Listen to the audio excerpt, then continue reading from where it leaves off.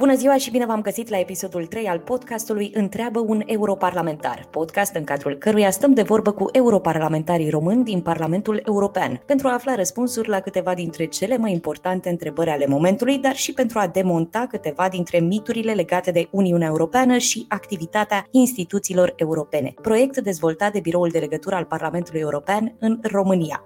Oana TACHE sunt eu, gazda dumneavoastră, iar astăzi îl am alături de mine pe domnul Dragoș TUDORACHE, președinte al Comisiei Speciale pentru Inteligența Artificială în era digitală și membru în Comisia pentru Libertăți Civile, Justiție și Afaceri Interne, membru al grupului Renew Europe. Bună ziua, domnule TUDORACHE! Bună ziua, bine v-am găsit! Vă mulțumesc pentru deschidere și pentru susținere și vă invit să începem prin a discuta despre activitatea Parlamentului European și politici europene. Așa cum spuneam și în intro, sunteți președinte al Comisiei Speciale pentru Inteligența Artificială în era digitală. Care este impactul și ce provocări considerați că există în derularea noilor tehnologii care folosesc inteligența artificială? Impactul e unul major.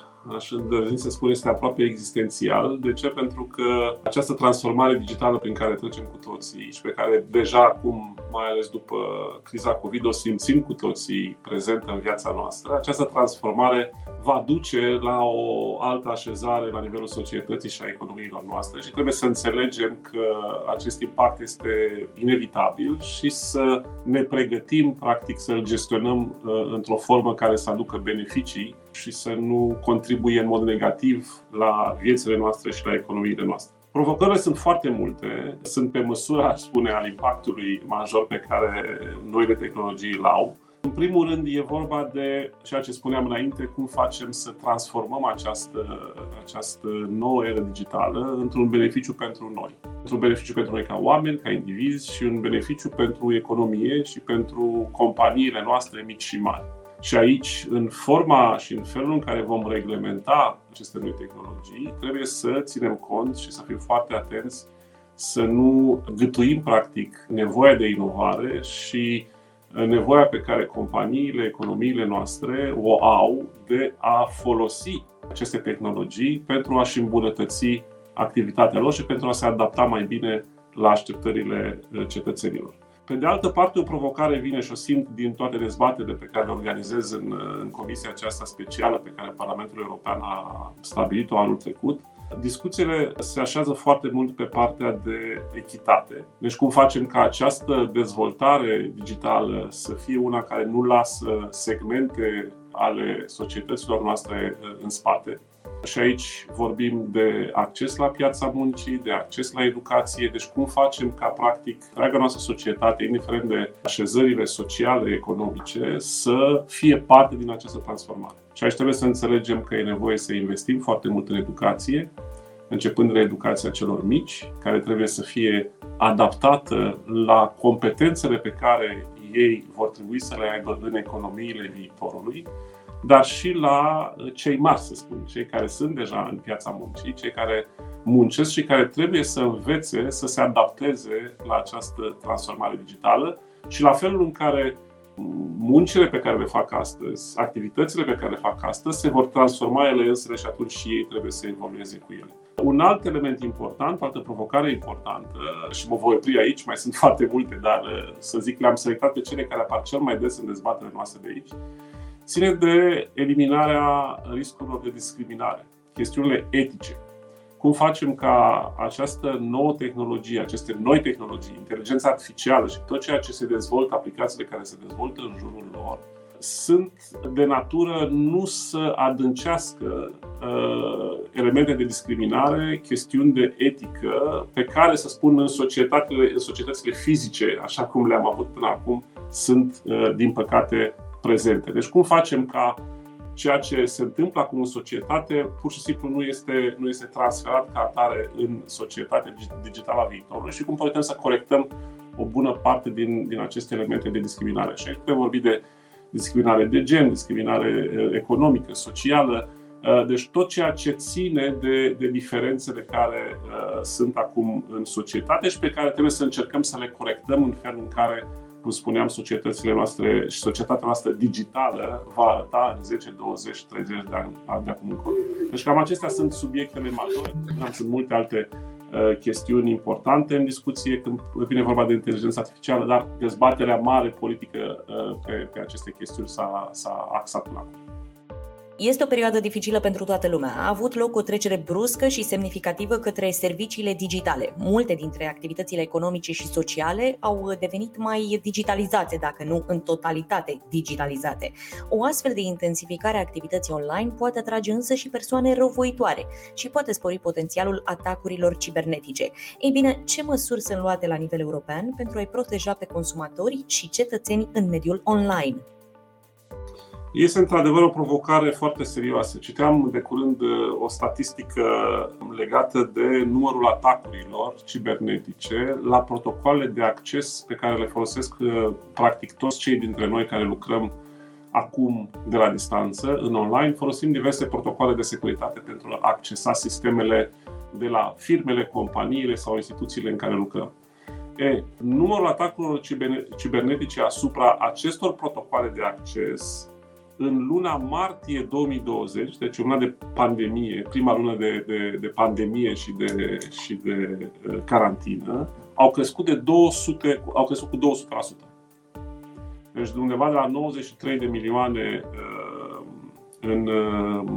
la nivel global, 93 de milioane de astfel de atacuri în luna februarie 2020, până la peste 200, aproape 300 de milioane în luna martie și apoi numărul acesta de atacuri a rămas constant pe parcursul anului 2020. Deci, practic, e clar că atunci când ne mutăm, cum spuneam, cu viețile în online, fie că e viața privată, fie că este viața profesională, riscurile de securitate sunt și ele foarte serioase și atunci, ca state și ca Uniune de state, trebuie să luăm măsurile necesare pentru a investi în siguranța cibernetică. Aici deja Comisia a venit cu o serie de propuneri legislative foarte importante, inclusiv în felul în care platformele digitale au ele însele niște obligații față de consumatori, față de utilizatori, în felul în care își gestionează conținutul și gestionează riscurile inerente în felul în care algoritmii din platformele respective funcționează și, în general, pe tot ce ține de securitate cibernetică și finanțările și atenția instituțională politică este una foarte intensă la acest moment. Aș mai menționa că se creează acest centru care va lucra în mod dedicat pe partea de siguranță cibernetică. Vestea bună, după cum știți probabil, este că acest centru va fi înființat la București, în România. Și în cadrul acestui centru se va lucra atât la politici cât și la modalități concrete prin care putem spori partea aceasta de siguranță cibernetică, atât pentru utilizatorul privat, individual, cât și pentru întreprinderi și instituții. Anul trecut, în luna octombrie, a fost votat raportul privind implementarea acordului de asociere Republica Moldova-UE, pe care dumneavoastră l-ați coordonat, iar la acel moment menționați că impresia generală la nivelul Uniunii Europene este că Republica Moldova a întârziat cu anumite reforme. Totuși, unele dintre condiționalități au fost îndeplinite pentru a doua tranșă de asistență macrofinanciară. Ei bine, care sunt așteptările Parlamentului European cu privire la parcursul european al Republicii Moldova după alegerea doamnei Maia Sandu ca președinte al țării? Eu aș îndrăzni să vorbesc mai degrabă de așteptările cetățenilor Moldovei, pentru că cred că acele așteptări sunt aproape mai importante decât așteptările Parlamentului European. Așteptări care, în mare măsură, că au fost satisfăcute prin alegerea Maiei Sandu. O alegere simbol, aș spune eu, pentru dorința, voința evidentă a societății de a progresa pe calea democrației și pe calea europeană. Deci, pentru mine, și numai pentru mine, cred eu că întregul establishment european, să spun așa, s-a pronunțat în direcția aceasta. Alegerea doamnei Maia Sandu, funcția de președinte, cum spuneam, reprezintă un simbol pentru direcția politică, strategică pe care Moldova vrea să o ia. Însă nu e o chestiune simplă ce se întâmplă acum în Republica Moldova și provocările pe care președintele Maia Sandu le are. Mă uitam chiar acum pe fluxul de știri și vedeam că votul în Parlament pe noua propunere de premier este boicotat de către Dodon și coaliția sa. Un lucru absolut rușinos, deci se blochează practic un proces democratic care poate ajuta Moldova să iasă din actuala criză politică în care se găsește. Deci iată că provocările, sfidările politice pe care Maia Sandu le are nu sunt deloc simple și nu ajută în dorința ei autentică de a schimba în bine ceea ce se întâmplă în Republica Moldova. Și acum, dacă e să discut și de așteptările noastre, să spun aici, la nivel european, ele, în mod evident, sunt acelea de a confirma parcursul și alegerea strategică a Moldovei pe calea europeană, cum spuneam, din votul pe care cetățenii Moldovei l-au dat în toamna anului trecut. Această opțiune, cred eu, este evidentă. Acum, bineînțeles că așteptăm reforme, însă reformele acestea nu pot veni decât de la un parlament reașezat, în urma unor alegeri, relegitimat prin alegeri, este ceea ce și președintele Maia Sandu își dorește. Dar, cum spuneam, din păcate, sunt încă suficiente forțe politice la Chișinău care, dacă ne uităm la ce se întâmplă astăzi, doar ca un singur exemplu, nu par să-și dorească același lucru. Ceea ce înseamnă că noi, la nivel european, va trebui să ajutăm Republica Moldova prin toate mijloacele, și politic, și financiar, și în lupta împotriva COVID-19, pentru că cetățenii Moldovei au nevoie de acest sprijin, președintele Maia Sandu are nevoie de acest sprijin, cum spuneam, și politic și economic, pentru că eu sunt convins că dacă acest sprijin vine și dacă acest proces democratic de care spuneam va ajunge în sfârșit la relegitimarea unui parlament care să reflecte această dorință de schimbare pe care moldovenii în mod evident au exprimat-o, atunci și reformele pe care noi le așteptăm aici la nivel european vor veni cât se poate de repede. Pentru cei care nu vă cunosc, dumneavoastră v-ați început activitatea profesională ca magistrat. Ați ocupat mai multe funcții de conducere în cadrul Comisiei Europene, ați fost membru al Guvernului României și acum sunteți deputat european. Ne puteți spune care considerați că ar fi una dintre cele mai mari realizări profesionale de-a lungul carierei dumneavoastră? Da, nu e o întrebare simplă, pentru că, așa cum spuneați, am lucrat în domenii diverse și au fost multe momente de care eu personal am fost mândru și când am lucrat în cadrul ONU și am gestionat împreună cu o echipă foarte profesionistă primele dosare de crime de război în Kosovo, un lucru care mie mi-a marcat cariera la început foarte mult și m-a învățat foarte mult de ce înseamnă istoria și cum trebuie să o înțelegi dacă vrei să-ți construiești un viitor mai bun. Dar aș menționa poate un proiect în care eu am investit foarte mult în cadrul Comisiei Europene și pe care l-am luat. Practic era un proiect pe marginea prăpastiei, atât de politic cât și contractual și financiar, și anume sistemele informatice Schengen și sistemul informatic pentru vize, cele care practic țin în spate întreg spațiul Schengen și cele care în fiecare zi, pe fiecare click, permit cetățenilor noștri să circule înainte și înapoi prin frontiere externe și să circule liber în spațiul Schengen european. Și practic am întors acest proiect pe calea cea bună și în 3 ani de zile l-am livrat. El funcționează impecabil deja de vreo 8-9 ani de zile și, cum spun, de fiecare dată când trec printr-un punct de frontieră și văd că durează 2 secunde să fie verificat un pașaport, mă gândesc că am contribuit la acest lucru. Și poate aș mai menționa și faptul că un lucru, ați spus că am fost membru în guvern în 2015-2016, atunci am reușit să negociem cu Canada eliminarea vizelor pentru români, o negociere în care am fost personal implicat și sunt bucuros că am reușit să livrăm ca guvern atunci acest lucru foarte concret pentru cetățenii României care circulă în Canada. Eu vă felicit pentru toate rezultatele noastre profesionale, atât cele trecute cât și cele prezente, și vă urez să o țineți tot așa.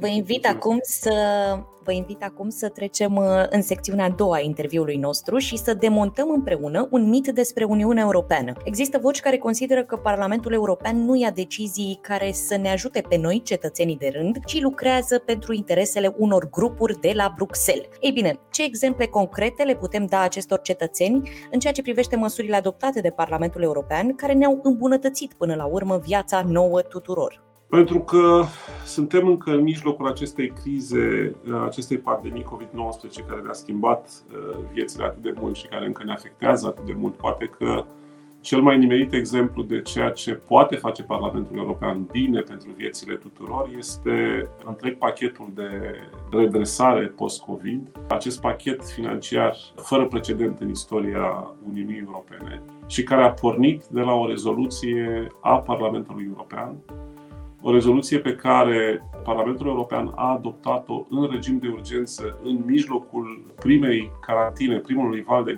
de carantină în martie-aprilie anul trecut și care practic a fost baza politică, mandatul politic pe care Comisia Europeană apoi a construit, apoi și alături de Consiliul European, au construit practic noile instrumente financiare atât de importante, cum spuneam, și pe baza cărora fiecare stat membru și pentru noi România putem să ne reconstruim economiile afectate de criză. Deci, iată un exemplu cât se poate de actual de ceea ce Parlamentul poate să facă. Un al doilea, dacă mai permiteți, ține tot de ceva ce s-a întâmplat recent, anul trecut. Vă amintiți că au apărut în spațiul public acele realități, aș spune, dureroase din viețile muncitorilor transfrontalieri, o bună parte dintre ei români, cetățeni români, și care practic lucrau în condiții de neacceptat în multe din statele membre, cumva uitați și de autoritățile naționale ale statelor membre respective și într-o formă nereglementată care nu le oferea suficiente garanții nici în ceea ce privește contractele de muncă, nici condițiile în care erau cazați sau în care munceau. Iată că tot de la nivelul Parlamentului European, și a spune din zona noastră politică, a pornit din grupul Renew, am avut din nou o rezoluție importantă adoptată de Parlamentul European care practic împinge Comisia să ia măsuri legislative imediate pentru a reglementa acest cadru care până acum nu era, cum spuneam, susținut la nivel european de nicio normă. Deci, două exemple cât se poate de concrete și de actuale de ceea ce poate face Parlamentul European foarte concret pentru viețile de zi cu zi ale cetățenilor noștri. Apropo de viețile de zi cu zi, haideți să vorbim un pic despre impactul Uniunii Europene din perspectivă personală. Cum arată o zi din viața dumneavoastră ca europarlamentar? Din păcate, de un an încoace arată foarte diferit de cum arăta înainte de pandemie. Acum stau de dimineață până seara în fața unui ecran, ceea ce este foarte frustrant, pentru că ne ia nouă politicienilor, aș spune, unul din beneficiile poate cele mai mari pe care ni le dă politica, și anume interacțiunea cu oamenii și interacțiunea directă. Să poți să îi vezi, să-i simți, să stai de vorbă cu oamenii și când spun oameni, mă refer nu doar la cetățeni și la cei care ne votează, dar și la toți cei pentru care sau în interesul cărora lucrăm, de la întreprinderi până la societate civilă, mediul academic, etc. Ceea ce noi făceam ca europarlamentar înainte de pandemie, și anume participam la foarte multe întâlniri, la seminarii, la conferințe, pe lângă activitatea noastră de comisii și de plen aici în Parlament. Deci această interacțiune permanentă pe care o aveam, cum spuneam, cu societatea, ne lipsește foarte mult acum în pandemie. O facem așa cum fac și această discuție cu dumneavoastră, o facem online, o facem pe tot felul de platforme dezvoltate în această perioadă, dar nu e la fel ca interacțiunea directă fizică. Deci, cam așa arată acum viețile noastre, foarte mulți stând închiși în birou, în fața unor ecrane și cu căștile în urechi. Partea bună este că suntem într-un sistem hibrid aici la Parlamentul European, ceea ce înseamnă că putem participa și fizic la anumite ședințe ale comisiilor de lucru și atunci când putem lua cuvântul în plenul Parlamentului, putem la fel să fim prezenți fizic în plenul Parlamentului European. Ceea ce ne mai dă cât de cât un sentiment că mai facem totuși munca noastră de parlamentare așa cum ar trebui făcută. Dar, cum spuneam, foarte diferită această viață, dar nu cred că doar a noastră, cred eu că e o chestiune pe care cu toții o resimțim. Poate unii în bine, unii în mai puțin bine, dar trebuie cumva să acceptăm, să ne adaptăm la aceste noi realități. Și cred eu, e și un semn, apropo de ceea ce spuneam înainte de transformare digitală, cred că pentru o parte dintre noi această nouă realitate poate deveni un nou normal, o nouă formă normală de desfășurare a activităților noastre profesionale. Pentru noi însă, ca parlamentari, acesta nu poate fi o normalitate. Deci așteptăm, și eu personal aștept să vină momentul în care putem să ne facem înapoi munca așa cum era înainte. E dificilă adaptarea în perioada asta, dar trebuie să o facem, așa cum spuneați și dumneavoastră. Există părți bune, părți mai puțin bune. Vreau să vorbim un pic despre părțile bune ale intrării României în Uniunea Europeană și tot așa, din perspectivă personală. Ne puteți da un exemplu despre ce s-a schimbat în viața dumneavoastră ca urmare a intrării României în UE?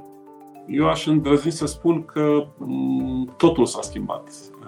Bun, pentru mine personal s-a schimbat în sensul că am venit la Bruxelles, mi-am început o nouă viață aici, odată cu intrarea în Comisia Europeană, imediat după aderare.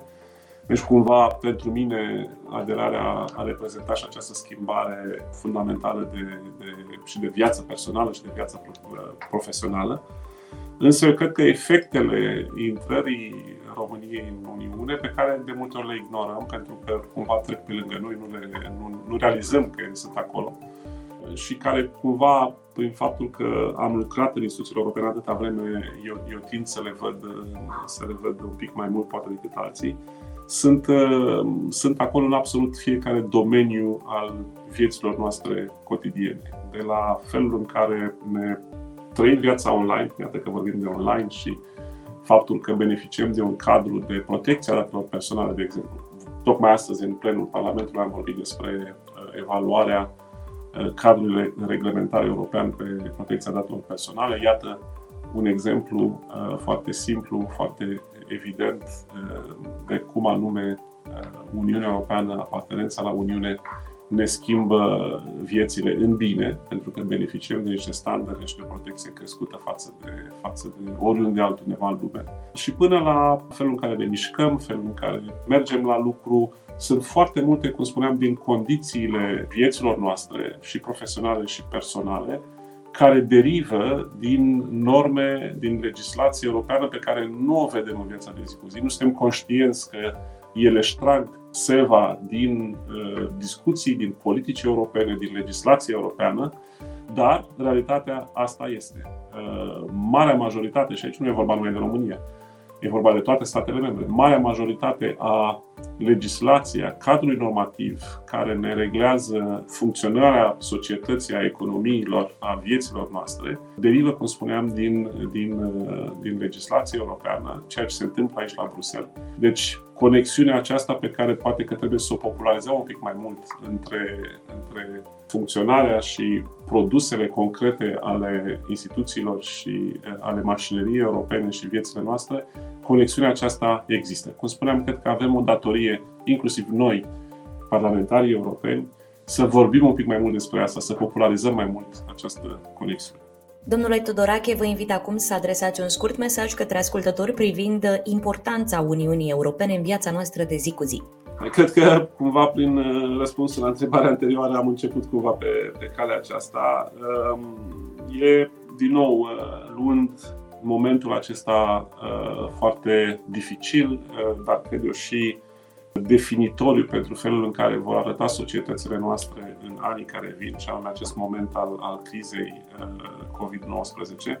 Cred eu că acum poate mai evident tuturor decât ne era acum un an jumătate, că trăim într-o lume interconectată, într-o lume în care interdependențele continentale, ceea ce se întâmplă într-un loc, ne afectează viețile foarte rapid, peste mii și mii de kilometri de pe un continent pe altul. Ceea ce înseamnă că a nu mai fi mic și izolat, să spun așa, contează enorm. Deci faptul că suntem parte dintr-un bloc continental, dintr-o organizație politică, și anume Uniunea Europeană, care cântărește la nivel global, economic, strategic, politic, este esențial pentru viețile noastre. Cum spuneam, poate nu o simțim în viețile de zi cu zi, pur și simplu pentru că multe din lucrurile bune care se întâmplă ne obișnuim cu ele repede și le luăm ca un dat, însă, în mare parte, ele vin, aceste beneficii, din faptul că nu mai suntem singuri, ci că facem parte din această Uniune alături de alte state membre. Și chiar dacă uneori se văd în spațiul public diferențe de opinie între statele membre, negocieri dificile în Bruxelles pe un subiect sau pe altul, pe o temă sau pe alta, esențialmente suntem cu toții beneficiarii acestei uniuni, a proceselor din spatele ei, a garanțiilor cu care această uniune vine, garanții de stabilitate, de pace, foarte important, și de dezvoltare economică, pentru că avem nevoie cu toții de toate acestea pentru a ne putea construi un viitor pentru noi și pentru cei dragi nouă. Deci eu cred că uniunea este o realitate a vieților noastre și o realitate mai mult decât pozitivă pentru noi toți. Domnule Tudorache, vă mulțumesc încă o dată pentru discuție și pentru deschidere. Eu vă mulțumesc pentru invitație și pentru această oportunitate de a discuta cu ascultătorii dumneavoastră. A fost alături de noi domnul Dragoș TUDORACHE, președinte al Comisiei Speciale pentru Inteligența Artificială în era digitală și membru în Comisia pentru Libertăți Civile, Justiție și Afaceri Interne, membru al grupului Renew Europe. Oana TACHE sunt eu, ne auzim curând cu o nouă ediție a podcastului Întreabă, un europarlamentar, proiect dezvoltat de Biroul de Legătură al Parlamentului European în România.